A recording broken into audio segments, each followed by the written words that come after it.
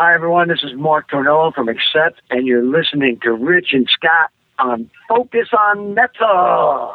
Focus on Metal!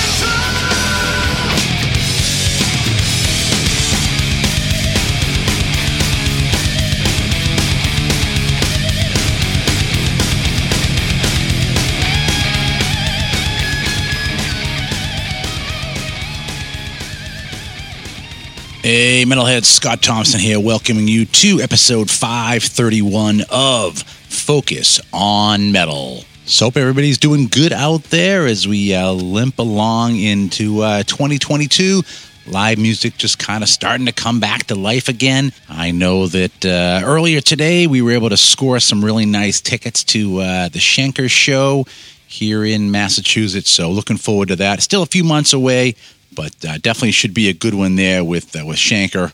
I just can't get enough of seeing that guy live. And got lots of other stuff going as well. I know that in a couple of days, got the Priest rolling through here, and tickets are still available. I don't know. I'm going back and forth about whether or not it's like a Monday night, and thing is, I could literally walk to the arena from the studio. So, I don't know. Maybe I'll go and catch another Priest show.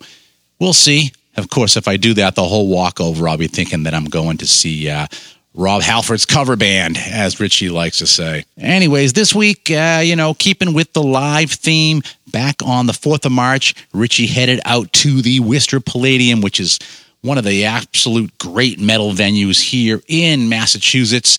And we've seen all kinds of great stuff there. And I know that is where Arch Enemy pulling through there, and there's just, like I said, lots of metal shows go through that. We've seen Primal Fear there. Accept's been through there. I mean, I've seen Schenker there twice, and even the Priest, Saxon, Black Star Riders, that gig was there. But back on March 4th, Overkill was pulling back through there again. Their tour across the country with Prong that was rescheduled and delayed from last year. And Richie headed out there to talk with Bobby Blitz all about what is going on with Overkill. And yeah, I know you heard from Mark up front and thought maybe we were doing Accept. Sorry, no, we're not. But I don't have any IDs for anybody from Overkill, so I had to get somebody else from the East Coast. And of course, Mark got his start, TT Quick, out here on the East Coast. So I thought, well, I'm just going to throw that in. That's as close as thematically I was going to get to Overkill. But anyways, so Richie went out there, had a great talk with Bobby Blitz Ellsworth, and just all kinds of good stuff, stories from the old days, even doing a little bit of talk about Johnny Z and stuff, because, why not? Perfect guy to talk about when we talk about Johnny Z and stuff. So some funny Johnny Z stories in here for you. And just, audio-wise, kind of a little odd because anywhere you do an interview in the Palladium, it's going to be some booming room. And if it's before the show, because of the way the venue's laid out and stuff, you're going to get sound check noise. So definitely this one's got a lot of background noise and people walking through. And I didn't even really touch base with Richie as to exactly which spot he did it in. But I have a feeling it was, it could have been the stairwell, or it definitely could have been backstage as well. Or, heck, it could have even been out front by the bar. But anyways, great talk this week with Bobby Blitz. So I am just going to shut the fuck up and get to it. So, Bobby, I was looking at the schedule for the tour, all right? And the first thing I look at is the dates. And you're starting off by doing 12 shows in 12 days. We are? Yeah. All right? Have you ever done a schedule as tough as that before on consecutive nights? Oh, sure. How long ago are we talking? Oh, God, I think there was at one point... it's back when we had a lot more youth in us, but Yeah. I think that just back in the 90s, we had done something like 24 in a row or something. It's not like it ever wore us down. You collapsed at the end of it, but not while you're going through it, because the energy is just a daily transfer from day to day, But probably the hardest part was the throat, Yeah. Because that takes the the wear and tear. But again, the adrenaline and the energy threw it over the top. And I always found, especially in the younger days, that I'd get in more trouble on a day off than doing a show. Because you want to burn off some steam. Yeah, I'd be like, I'd be up all fucking night, I'd be drinking, I'd be, at another club, and, you're talking with a bunch of guys, listening to music, you're yelling in their ears, and you're still hurting yourself, But 12 shows is nothing. Nothing? No. Okay. That's pretty easy for us. All right. Now, I've seen you here twice. And the first time I saw you here, I think it might have been with Anthrax. And you were sick, and I think you cancelled the rest of the tour. Testament, yeah. Correct. And then there's the last, when I interviewed you here a few years ago, something happened to you on stage as well, where one of the roadies had to come out and help you off. And I'm just thinking, what's the sickest you've ever done a show and been able to pull it off? Well, it was probably the Testament show. Yeah. I had pneumonia, and we didn't know what was going on. It was a couple of days prior, I couldn't get out of the bed. But then I kind of came back. I'd been we did New York show, and I was feeling bad after that show. And then we did the Worcester show, and I was telling, Dee Dee Verney, I'm like, stick a broomstick up my ass, just keep me standing out there, I'll get through the show. Because I figured just muscling through it would be, have positive results for what would follow after. But it didn't. I had pneumonia, and I think it was the next morning I was in Buffalo, and I was walking into the hotel, went face down for the concierge. That'll do it. And then they hospitalized me for 4 days up there, because I was playing with pneumonia, so they, it was pretty dicey, So that's probably the sickest I've ever been, is that. I've had other issues, I've done this for forever. I had a small stroke in Germany in 2002, right in the middle of the show, but it was, I don't know if I was that sick afterwards. The event was the event, but once I came out of it, I was out of it. You know what I mean? There was no residual effects. It was only a small stroke. It's called a TIA. And, I was in the hospital there for 4 days too, but that Worcester show was just mind over matter. Mind over pneumonia. Do you tend to get sick on every tour? That someone just gets sick and it travels and you just have to deal with it? It's just kind of the way it is. You travel in a bus like this, it's like, it's just like a petri dish. It's full of germs, and it's, once one guy gets sick, it's going to happen. It's going to get to you eventually.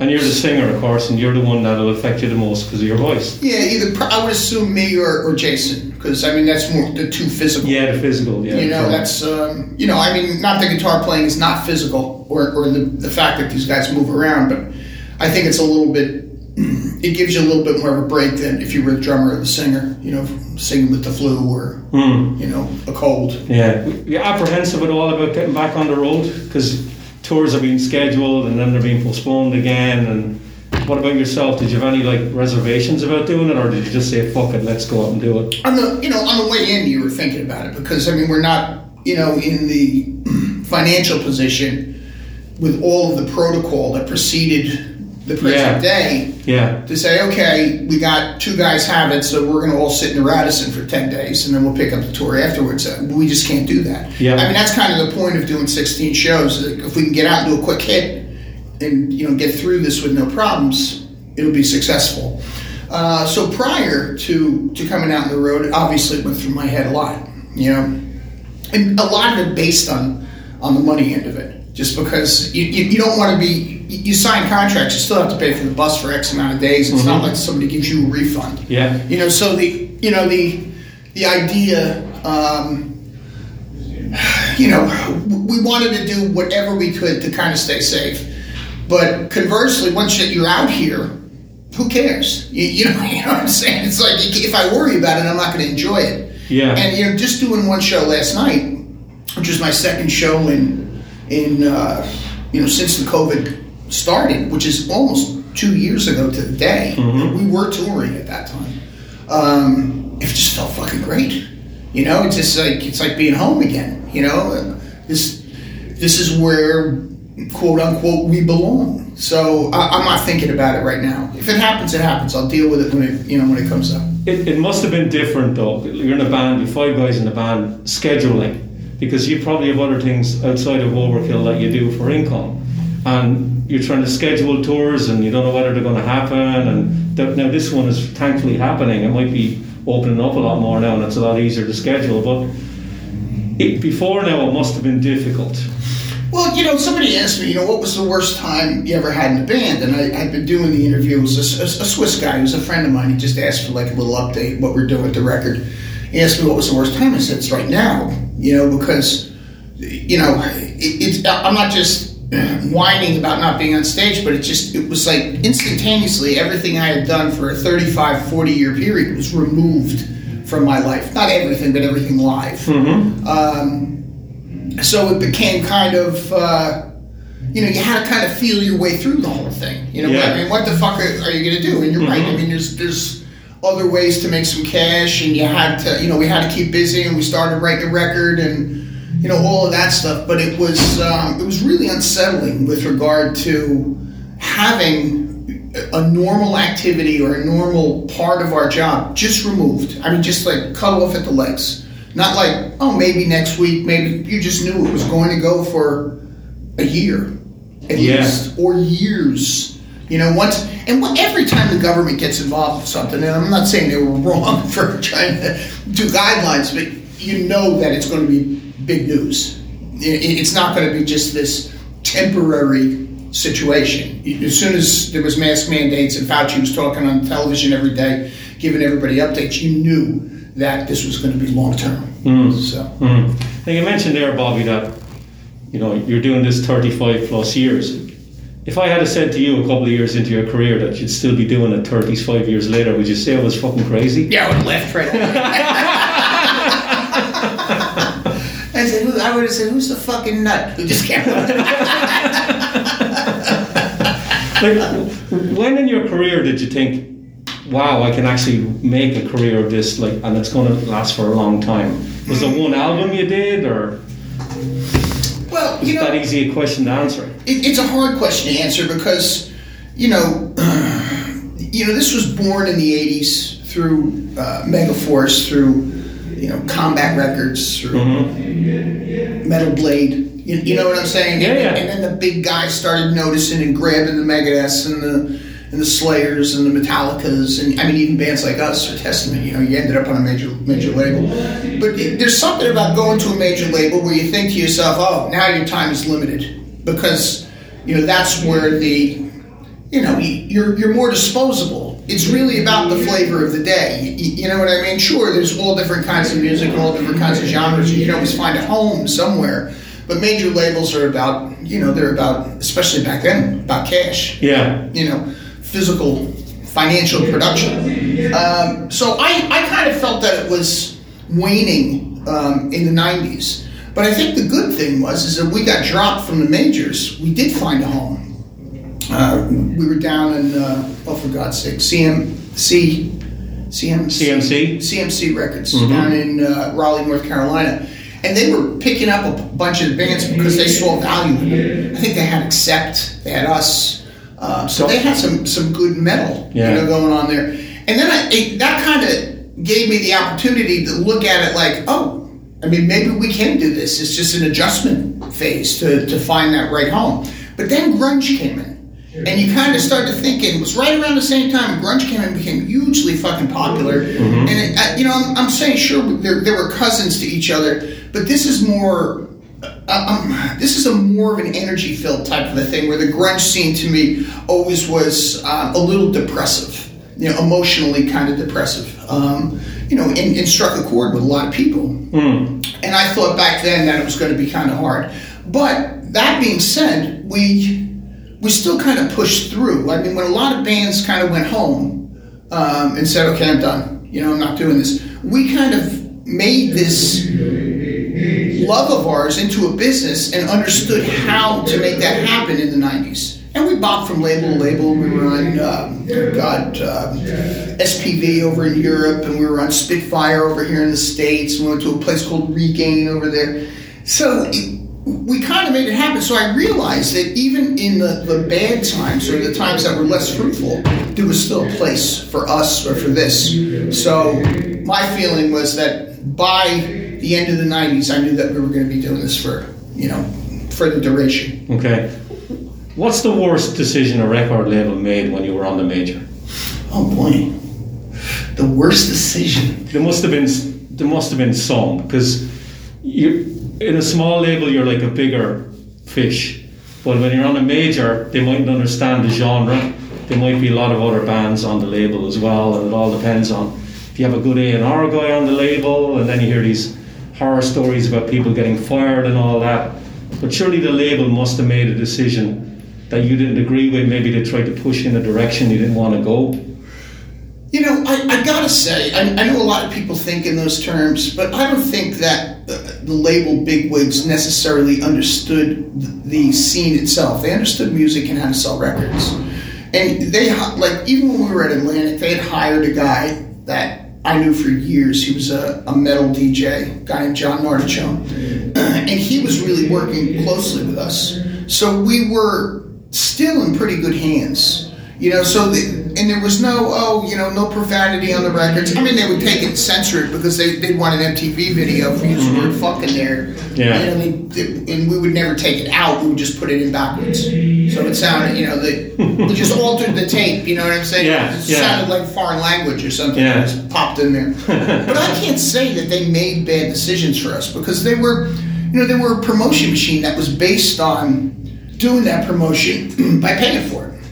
Videos, tour support, making sure we were out there, appearances. So they didn't get in our way. You know, they just didn't get in our way. Do I think they understood it fully, like this guy John? I do not. But I do think that they were smart enough to say, hey, we don't understand this specifically. We need to get somebody who does and have him run that. And I think that worked out well for us. So Bobby, when did you get savvy to the business end of it? Because you hear a lot of musicians years ago, there was people hired to take care of all of that, and then they get burned. So when did the light go off with you saying, I have to really start to get to understand that part of it now rather than just making the music? Well, it wasn't, I don't think it was necessarily by choice. Everything was changing, you know. It was that time that where we made it to CMC Records, when the grunge scene did come in. Mm-hmm. Our management kind of backed out. We decided, with them, that we'd be better off on our own because of, we had to be more cost effective. It was just that simple. And we weren't paying 5% to a management back then. We were giving them 20%. That's a lot of fucking money. Yeah. So if we could save that 20% by doing it ourselves, we'd have a better cash flow to be able to get out there, be visible, do our own promotion with, invest in ourselves type of a thing. So I don't think we necessarily wanted to. I think that the times dictated that we had no choice but to learn it if we wanted to continue. Because who's going to manage us if we don't have the money to pay them? Yeah. But for us, that 20% became huge because we could pay guys. Yeah. We were always the dude. We were always that band. It wasn't like, okay, if we don't take a loss, you got to take a loss too. Dee Dee and I said, no, you guys get paid first. So the idea was that we were building a solid business, and not by design, but just by need and necessity. Was it a steep learning curve? Was it tough in the beginning, or did you kind of understand a lot of it anyway, and it came pretty quickly to you? Well, we were paying attention all the way along. I mean, it wasn't that we were understanding publishing by the first record. We were understanding record budgets by the second one. We were understanding tour support by the third one. Video budgets. So we were understanding this stuff. And I think the managers we had were perfect for us. There were a couple of guys that ran a club in New York called L'Amour in Brooklyn. Mm-hmm. Two brothers, George and Mike Parente. And they had a third, Richard Sanders, who went on to Sony and did great things over there. I mean, he was working with Whitney Houston at one point, personally. And these guys took the time to let us know what they were doing and why they were doing it. If you follow me, not just like, oh, I got you a publishing advance. This is what we're going after because of this, because of that type of thing. So I think a lot of that just kind of soaked in, to us, that we had an understanding of it, whether we were paying attention that we were going to eventually take it over, or whether we were just interested. We still knew how this thing worked. So, right from production all the way up to record deals, we were involved. So. Wow, that's good to know, because you hear stories about certain musicians. They'll ask about these things, and the managers, they don't want to tell you. Yeah, well, I think a bunch of that has changed. I mean, I know in our genre you don't really hear about that stuff anymore. Yeah. But in that pop and rock genre of the '70s and the '80s, I mean, they're fucking horror stories. I mean, the Billy Joel story. God, what was the guys who got ripped off? It's in Hired Gun, the movie, isn't it? Those guys, the musicians. Who were the guys? Oh, Badfinger. Remember the Badfinger thing? And they got ripped off by the American manager. He scored like a 7-record deal, and he got half the money for 7 records. He took his fucking cut on the whole 7, and he gave them the rest to live on, and they had no fucking money. They had no money to complete their deals. I mean, I don't ever hear that stuff in our genre, probably because it's not that kind of a money genre. You know what I'm saying? It's not that. It's more conservative when it comes to what record advances are. So. I think as well as that, Bobby, the audience for this type of music aren't as fickle as they might be for other genres. So you kind of know who your audience is. Oh, sure. And I think that helps as a band to cater for the music we're going to make. Saying, look, we're not going to do an acoustic album now. This is going to be a fucking heavy overkill album, because that's what we're good at, and that's what the fans are going to want. Something, I think that for sure, I mean, even the genre itself is it's a niche market that you're looking at. You have to understand that it's not about world domination. I mean, the only metal band in from our era that has world domination is Metallica. Yeah. Every other one is a niche market. I mean, there's degrees of it. How many customers they have or how many fans they have. But I think that once you understand that and accept it, it becomes a motivation to please that niche market, besides yourself, obviously. I mean, listen, if I wasn't on this side of the microphone, I'd be on the other side. I mean, that's just, in the audience somewhere, standing, I'm in my 60s now, I'd be standing in the back having a beer, not in the pit. Yeah. but you follow me, you know what I mean? So I have a love of it anyway. So, I mean, for me, it's the perfect place to be, is to understand that niche market and how they keep this thing rolling. So is the new record, is it done? More or less? Yeah, I'm still writing. Lyrics or music? Just lyrics. Yeah. Okay. The guitars are recorded. It's one of those things I'll always take right up until the time that we're going in. I'll be changing things while I'm singing it too. Seriously? Yeah. I mean, you're very picky as a lyric writer? Yeah, it keeps it fresh. It also keeps it fresh. It's about word choices. You look at them. Sometimes you just come up with the simplest thing, and it's the jewel that makes the whole song shine for me lyrically. Okay. You know what I mean? But one little phrase, or just something, one that follows another, and they're just hops across, and it sets an absolute tone for me to complete that song. And I also, if I had a record in a can, kind of a thing, if it was done and written, to me it's not fresh anymore. Even if it has not been recorded yet. And I say that because I like it to appear fresh to me. Because when that appears fresh to me, I notice the nuance of change from record to record. A lot of people say Overkill's, the same, one-trick pony, same dog and pony show. To me, I say, God, there's a change on every record, or a different approach, or I try to make myself a better singer, or I'm adding melody, or, there's fucking no harmonies on the first 10 records, and then, for the last 6 or 8, I've put harmonies on, in the vocals. So there's always some kind of a little difference, and I need that time, or going into it gives it a sense of immediacy. Do you like to record your vocals quickly? Like, are you tough on yourself in the studio when you're singing? No, I'm not that tough.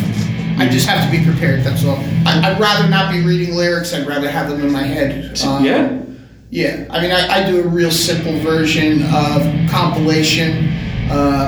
I go in, I sing the song 3 times. Usually the first and second one's not great because you're just warming up. And then I go back in and sing it another 3 times. And I listen back in the cans and I can tell the difference. And then myself and the engineer I use go and comp all of it. And I just come right back out and double it. Just go sing it again right over the top of everything. But I do that in sections. And so I'm not that hard on myself. I'm looking for an energy that's based on that immediacy I said in the last answer. That kind of it's here, it's now. The feel. It's right. The feel is correct. So that's what I'm looking for, not musical perfection. Okay, so you will record the vocals and then that's it. You won't go back a few weeks later and sing the songs again. You think once you're done, and that's it. You're good to go. Yeah, well, I mean, it takes me a full day to sing each song. That's the way I like to do it. Okay. It's not even a full day. It's my full work day. I'm usually done in 4 hours or something. I don't want to blow myself out for tomorrow. Mm-hmm. So I do that, and I have that first song now for the next 10 or the next 9 songs that I'll be completing. I'll be still listening to that first song all the way along. And sure, I could be changing it somewhere. I could come back in and do a change on the 11th, on the 12th day, something like that. Say, I don't like this chorus. I have something better now. Let's insert something different. I want to ask you about Phil Demmel, bringing him on this tour. You've played with him before in Metal Allegiance, haven't you? Yeah, Metal Allegiance, and I did a record with Phil called BPMD. Yeah. And the 70s covers with Mark Mingy on the bass and Mike Portnoy on drums. Okay. So, it was a no-brainer then. I'll call Phil up and get him. Because he seems to be, I don't know if I'm using the right phrase, he's like the Swiss Army knife guy, he's filling in. Do you know what I'm trying to say? Absolutely. And he can do everything. So he's filling in for this band, he's filling in for you guys now. I think Violence announced the tour at the end of the year. He's going out with them. Yeah, I just saw something about that. Yeah, so to have a guy come in like that, and how much rehearsal did you have to do with him, to get the set down? 2 days. 2 days. He was getting it ready at home. Okay. Yeah. Now we did one other show with him, a place called the Wellmont Theater in Montclair, New Jersey. We did that in November, and we did 4 days rehearsal for that. Okay. And we kept this set similar. We just swapped out 5 different songs. So he was right on it. He walked right in. I mean, that was part of the beauty of this guy, is that he walks right in. Prepared. Yeah, prepared. Super prepared. And almost like a chameleon to your band. You know what I mean? Sure, he's got his own gig, his own style, and we let him noodle the way he noodles, but he chameleons into the band and becomes what was, to just make it as good as it was or better than it was. Okay. And I really like that about him. I mean, I really miss not having Dave there. Yeah. I mean, I just love Dave. He's just a huge part of this, and hopefully he'll be back with us, soon. But having Phil is a true blessing to have, somebody that can come in and make it feel like overkill. Was he the first name on the list? Yeah. So sure. You just looked out there and he was available. Yeah, I like Phil too. And Dee Dee was asking me about him. I said, he's a great choice. I mean, Dee Dee and I were going back and forth. What about we get a young shredder? Because if Dave doesn't come back, we have this young shredder guy who love to be in this position. I said, I think it's got to be. Because I said, I think Dave comes back, and I think that we would never disappoint with Phil Demmel. There's not a chance, Mm-hmm. But we thought of Phil as number one, Alex Skolnick, and I think it was right at the time when Mark Rizzo left Soulfly. Okay. And Mark lives really close to me. Okay. So, East Coast guys, because it's an East Coast run of shows, you're probably looking for a guy on the East Coast.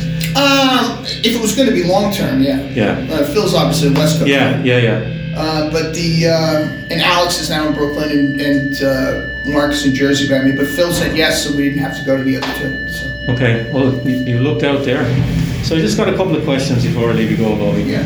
I have to ask you about Johnny Z, who passed away last month. I don't know whether many people have been asking you about him. I only had the opportunity to interview him for his book. You knew him really well, right? Tell me a funny story about Johnny. We had, Johnny was an idea guy. I never met a man who had more ideas in a 24-hour fucking period. You know what I mean? Yeah. And some of those fucking ideas were just laughable. I think that the majority were. But 3 a day would be fucking brilliant. You know what I mean? Where you just go, how's this fucking guy doing this all the time? Well, in any case, we were doing the first record. We were really excited about it. Johnny had a deal with a studio up there called Pyramid Sound, Alex Perialis. Yes. And he had an apartment, a garden apartment. He would put his bands in so that we'd have, we didn't have to do hotels. We'd have 2 bedrooms, pull-out couch, kitchen, refrigerator. It was fucking perfect for us. A couple miles from the studio. We had a car. We were up there for a month working. And we finished the record. And John's coming up the next day. And we went out and started celebrating. I mean, to the point of it turned into a melee, to a big fucking fisticuffs with a whole bunch of locals. Welcome to our town. Oh, it was fucking just unbelievable. I mean, and it didn't end in the bar.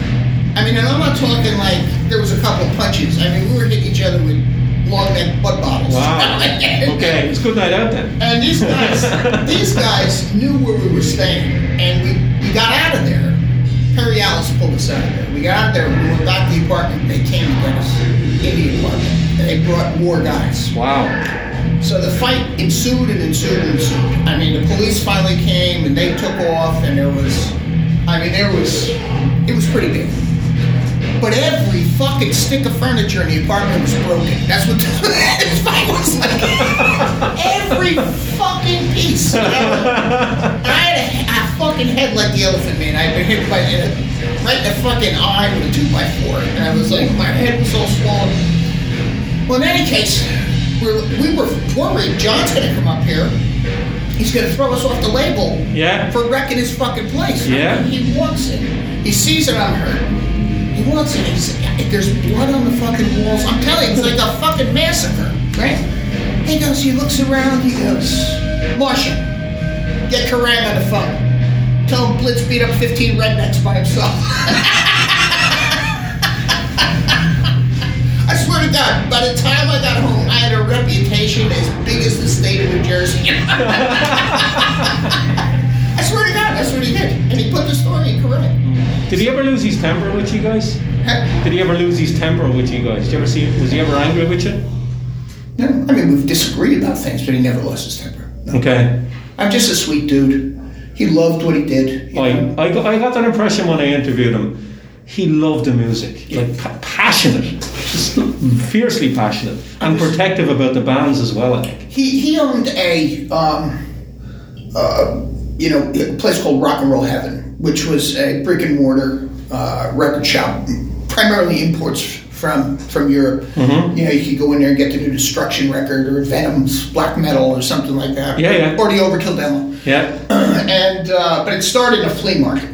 All right, and so he was just in this flea market, and you'd go down there because you could, this was like a central meeting point on a weekend for people who were into this stuff. You'd run into all sorts of people. You'd be exposed to all kinds of music. Johnny started knowing people from that first name. Well, in any case, he figures out how to get Venom over here for the first U.S. show, and he works with the guy who managed us later, a guy named George Parente, and he put them in a place called the Paramount Theater out in Staten Island, New York. Great place. And Johnny's telling him it's going to be fucking great. It's going to sell out. And George is a little worried about it because he's never heard the music or anything before. In any case, it's the day of the show.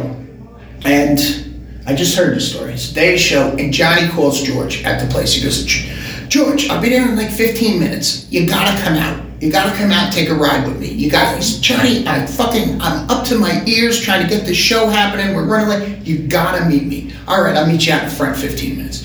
George comes out. Johnny's sitting in an old Jaguar, right? And he goes, get in. He goes, He sits down in the car with him. And they take off in the Jag, and Johnny pushes a cassette in, right? And it's Metallica's, some of the tracking for Kill 'Em All. Okay. Right? And he says to George, they're going to be playing stadiums someday, right? He was right.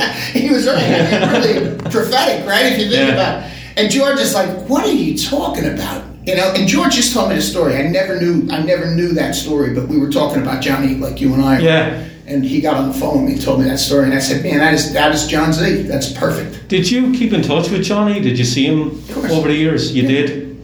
I saw him last, the COVID tour that got cut down. Yeah. Was in Orlando, House of Blues was the last time I saw him and Marcia and his daughter Ricky.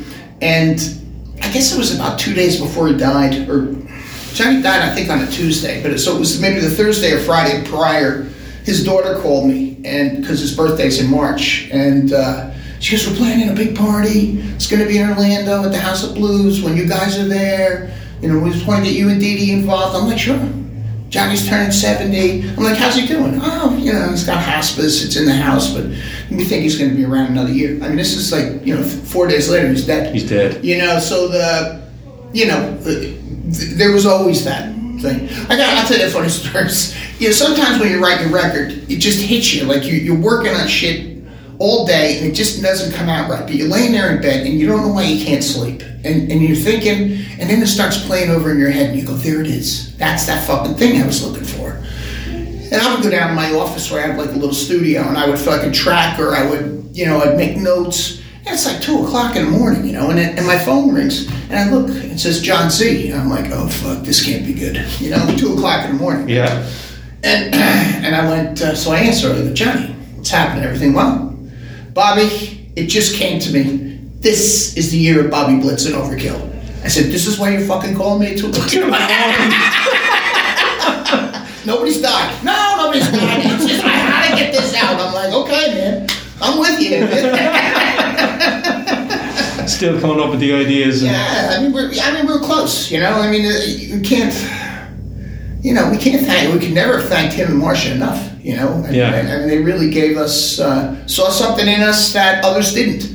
We used to save our rejections. We would send, a record company something, and I think we went after Anvil's label, which was Attic up in Canada. We went to all the metal labels we could find, and I remember one of them, we had in our studio, we had all the rejections up on the wall to use it as motivation. And one of them, I forget the label, one of them said, "At this time we're not interested. The reason is you do not stand out. You did not stand out like a naked Playboy bunny." Wow. At a cocktail party. I was like, I don't know what this fucking guy's thinking, but we're saving that. Yeah. So it was motivational. Yeah. And amazing that that they paid attention to us. And I think that's because we were local guys. We were always down their store. True. And we let them, he sold our demo, he sold our first EP, and then I think it was Marcia who actually said, we got to take these guys before somebody else does. Yeah. Do you know that Taking Over was released in March 1987? It's 35 years old this month. This month? Yeah. Well, now I do. Yeah. I knew it was 87. I wasn't aware it was March. Yeah, yeah. Wow, that's great. Yeah. So, does those things come up in your head, like anniversaries? Like a lot of fans make a big deal of anniversaries on albums, and they might say, "This album is a classic, we want you to play the whole record." Is that something that you think of at all? We haven't discussed it yet. We wanted to go over and tour Europe, but we wanted a new record, but we didn't want to waste the record during COVID. Yeah. The life of a record in this genre doesn't last forever. And I'm not talking about the love of it. Yeah. But I'm talking of the, how long it's visible, how long it sells. And the best way to extend that life is to do a US and then consequently afterwards a European tour. And that's how you extend the life of that record, only by weeks or months, but it's not. But Dee Dee and I talked, we said, well, I don't want to waste the record, but if we can get over to Europe, maybe we should do the Ironbound record. You know what I'm saying? It's 10 years old, and we could do, every song off it, play it in order, and then just throw in some classics. But that was not based, I don't think, on our principles. It was our principles being formed around COVID. You know what I'm saying? It was just, how are we going to do this and still play? So that was one of the ideas back then. Okay. You obviously have the stories, Bobby. This final question. You ever thought about writing a book? Oh, I don't know. I mean, I've been asked, a couple guys of the ghostwriter types and stuff. I don't know. I don't know if I would. I always think that when somebody writes a book, it's more about it's over. Let me tell you what happened. Not about, and I like to think that regardless of my age, no sleep till Social Security, right? But that we're still, vital. We're still relevant in the current day, and I think a book would be about talking about when we weren't relevant. Okay. You know what I'm saying? Or it'd be coming from a perspective when we were less relevant. So I don't know. I don't think that would be the thing. And if I did, I don't think I would say, we got into a fight here with Bobby Gustafson and he left the band or that kind of shit. I would, I got a ton of fucking information and stories in me, like the ones I just told you. Yeah, exactly. And I think that would be a lot more fun reading than just the history of the band. I remember my last wife had told me, she goes, "You are just some fucking storyteller." And I said, "Thank you." And she goes, "No, bullshitter." They both end in ER. Do you read other musicians' memoirs, like Frank Bello? Who, you obviously know Frank. He brought a book out last year. Did you read it? No. Do you read other musicians' biographies at all? Well, I don't think I've read anybody's that's not, in my mind, iconic. Yeah. I love the Beatles. So I read Paul McCartney's. I read John Lennon's. I read 2 on Keith Richards. My ex-wife thought I had a crush on him too. Like a big crush on Keith Richards. I got pulled out of the line in Australian immigration. He said, and put your bag up here, sir. Nice guy. Tough as fucking nails, big mustache with wax in the end of it. It was just awesome. And he starts going through my bag, and he goes, "Okay, I see we have some tobacco here, and we have a book on Mr. Keith Richards. What would Keith Richards do? You got anything else in common with Mr. Richards, Mr. Ellsworth?" Wow. Yeah, and I'm blushing. I'm like, boy, the guy's comparing me to Keith Richards. This is awesome. But he was going to go through my bag for heroin, cocaine, heroin. Wow. But it was, I read those books. I like those iconic ones. Read something about Steven Tyler, Ozzy, Yeah. You read a lot when you're on the road? Because that if you're reading, people aren't going to talk to you, so you can save your voice. Oh, that's a good point. I never thought of that. Jeez, if I could do this another 37 years, I'd join the fucking book club. So you do read a lot on the road? A little bit. I think less now than I used to. Okay. I think a lot of that is because of the phone. Oh, definitely. It's just there, and I'm reading the news. I'm reading, the Blabbermouth I'll go through sometimes. So he's releasing a new record. I'm a big hockey fan and a baseball fan. It's all right there at my, on the table. Okay. Put it in your hand. So when do you think the new record's coming out? Does the label have a release date yet, or not? We're planning on a Euro tour, April of 23. It's being booked now, so it's got to coincide with that. And you're doing shows. You're actually playing a show in Dublin, I think, in May? Yeah, we got Dublin and Belfast. Yeah.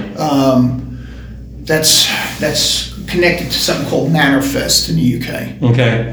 Then there's some Whacking Crews and maybe a one-off here and there, but it's not our tour. It's like we're going to be on festivals and etc. Oh, in the summer you're doing the festival circuit again? Yeah. Okay. Whacking the Crews, Mannerfest, something in Spain. And do you get a chance to hang around at those festivals and look at the other bands, or do you have to really get in and out? It depends. Whacking I can. I'd love to go see that. Jesus. Yeah, that's like the premier metal festival in the world. Mecca of metal. It's sold out before the bands are even announced. Like, that's amazing. Yeah. How many times have you done Whacking? I think our first time was 90. It was in the 90s, 95. Oh, you're residents there then at this stage then?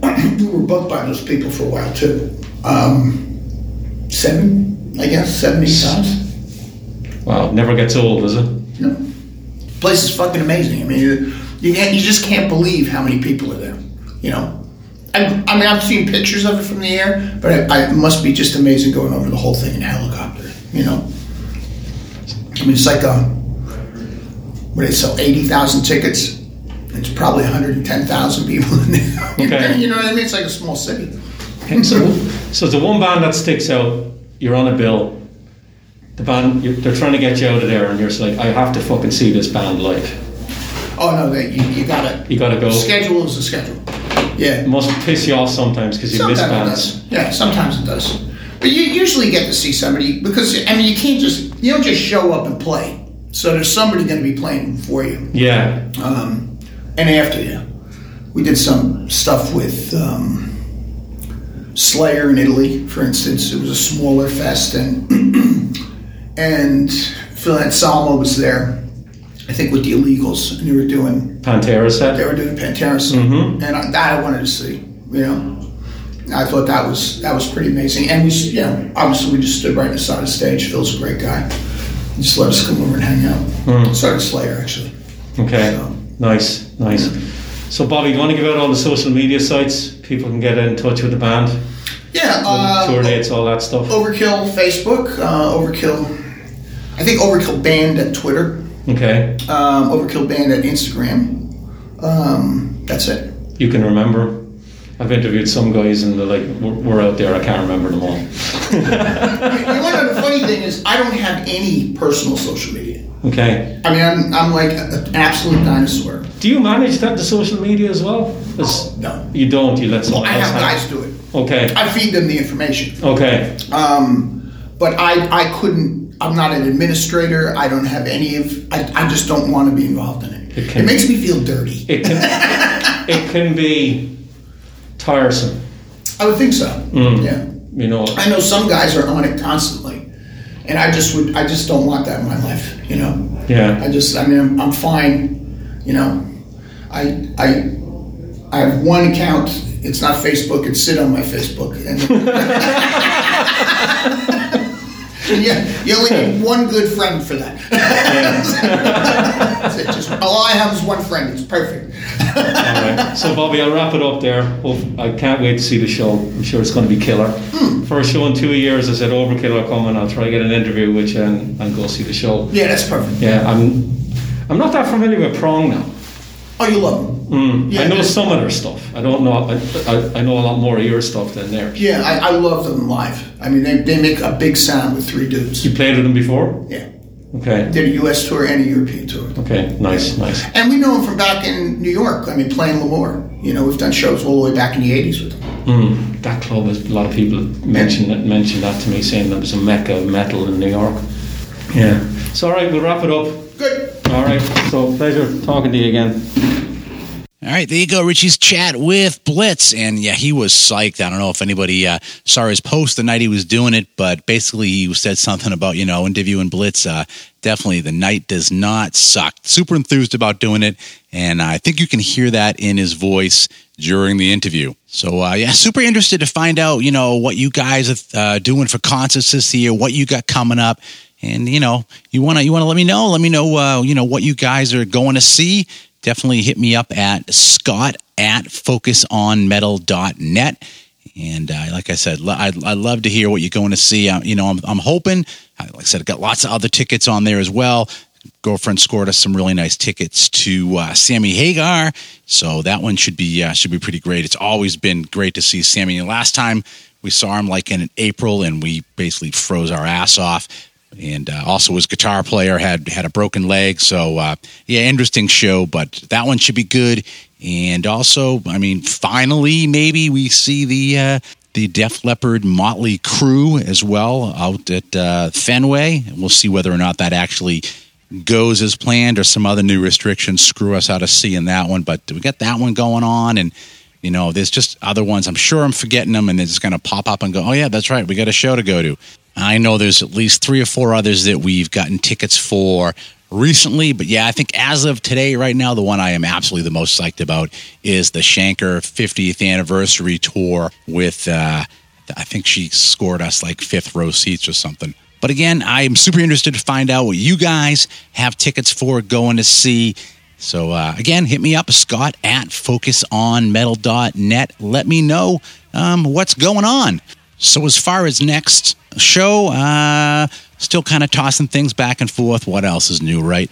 But we are thinking we are going to an old school Focus on Metal discussion episode.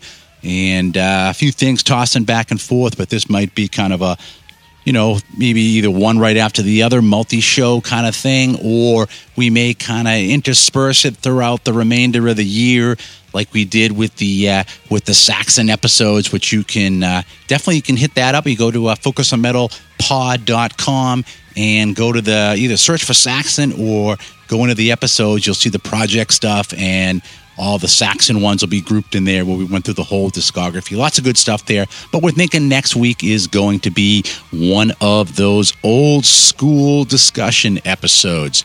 And also, just before we head out for this week, I do want to say, big kudos to Mark Striegel transitioning from podcast over into Sirius XM. I think he's doing a great job over there. It's a little weird to hear, fellow podcaster that we've been doing stuff with for a long time and, over there on Sirius. But, good for him for making that jump over there. And, I hope he continues on that gig for a long time. You may remember that him and John had the Talking Metal show on Fuse for, I think, like one season. And that was pretty good. I liked that. And that just didn't last.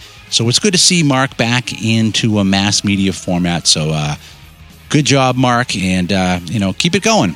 But anyways, for this week, that's it. There ain't no more. Stick a fork in it. This puppy is done. So for Richie, myself, and everybody else here at Focus on Metal, have yourselves a great metal week. And until we talk to you again, as always, remember... Focus on Metal! Everything else is insignificant.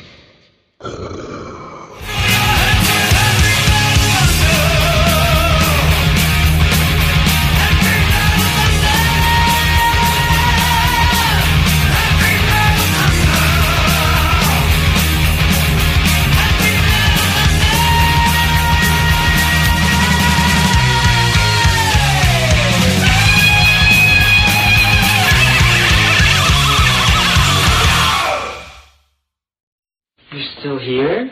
It's over. Go home.